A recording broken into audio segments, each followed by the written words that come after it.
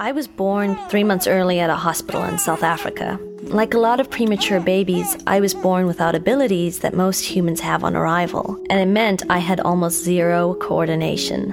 No sports, no dancing, and when high school hit, no driving. If I got behind the wheel of a car, someone was going to die. Instead, I turned to books and I became obsessed with the work of an esteemed novelist. He was brilliant, acclaimed, and effortless, exactly the type of person I wanted to be. But to have any shot at that identity, I needed to leave my South African suburb. And so shortly after high school, I moved to Los Angeles, the driving capital of the world.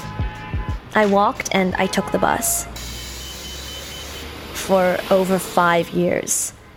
One day, after sending my umpteenth fan letter to the esteemed author without response, out of the blue, he called me and he offered me the opportunity of a lifetime. A book he'd written was being adapted into a big film, shooting in South Africa, in Cape Town to be specific, my hometown. He needed someone who knew the city to be his assistant. Then he asked, would I like to be that someone? And as I began to just scream, yes, he added one small caveat. Much of the job requires driving me around. You do drive, right? Of course. This was completely my dream come true and also my worst fear rolled into one. I suddenly had 6 weeks to learn to drive and to get my license. So I hired the only driving instructor in my price range, a mostly non-English speaking Ukrainian named Vladimir. Get, you are NASCAR winner. The first time I got into Vladimir's car, I had a panic attack and almost reversed into the neighborhood cat. Immediately, reversing became my Achilles heel. I just couldn't figure out which way to turn the wheel. So I failed the driving test 2 times. Once for almost reversing into a cyclist. And then, on my 3rd attempt, 4 days before I had to leave for South Africa, I passed. I should have been ecstatic, but I didn't feel that way. Just because someone gave me a driver's license didn't mean I actually thought I could drive. I arrived in South Africa 5 days before the esteemed author. I had to learn to drive on the other side of the road. On a good day, I could sort of drive straight, but I was awful at bends. Driving in South Africa was like driving in a third world country. No one followed the laws, pedestrians threw themselves in front of your car, and everyone was insanely aggressive. The night before the author's arrival, trying to reverse, I had an accident in my rental car in front of 10 policemen. On my first day of the job, I drove to the airport to pick up the esteemed author. And he looked really old and really frail, and when he spoke, he had this strained, exhausted voice. I had this moment of just wanting to abandon him at baggage claim while I boarded the next departing flight. Instead, I drove him to lunch. Creeping down the slow lane of the highway, I kept wondering, can he tell I can't actually drive? I finally managed to stop trembling when we sat down to eat in a park.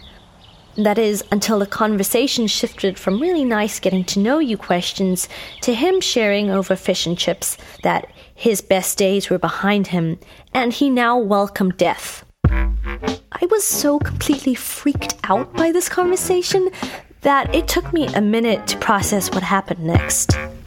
The esteemed author collapsed.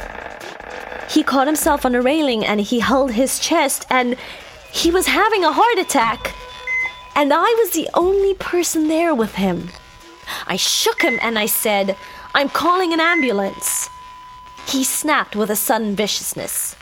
If you touch that phone, you're fired. Just take me home and leave me alone and let whatever happens happen. So I finally just nodded and with a lot of effort half carried him to the car. I laid him on the back seat, turned on the engine, and put the car in reverse. I pulled forward and reversed and forward and then almost knocked into the car next to me. And as he lay there dying, the esteemed author, with the last of his energy, lifted his head and wheezed, "Turn the wheel a little more to the left." No, the left, not the right. Now straighten your wheel. Good, Kate. By the time I actually got out of the parking lot, he wasn't responding to anything. He lay on the back seat of my rental car, ashen-faced, eyes closed. He looked like a scared little kid. I knew what that felt like, and I didn't care what that kid wanted anymore. I stopped talking to him like he was the esteemed anything and started screaming, "Stay awake, you old bastard! Don't think you're gonna get lucky enough to die on me! Wake up, old man!" I did my first ever U-turn and screamed at him. "And I don't care if you fire me, but I'm the one driving and I'm taking you to the goddamn hospital!" And that's exactly what I did. 5 days later, when he got discharged from ICU, I picked him up and I drove him home, where I had a small accident reversing into his garage door. He didn't flinch. He didn't fire me. And when he introduced me to his wife, he said, "This is Kate. She saved my life." As it turned out, I was the best driver for the job. Though I won't blame you if you don't want to carpool with me. Many thanks for that, Kate. And Kate, because there are people out there I love and cherish in the LA area, please do alert me when you're on the road. That was produced by Mitzi Mock and Pat Bassini-Miller. Now, Kate Ascott-Evans, in addition to being an actress and a writer, recently started something called the Imaginary Worlds Project, where artists, they interpret the imaginary worlds of children as creative work. Yep, see, I told you, she's good and kind-hearted.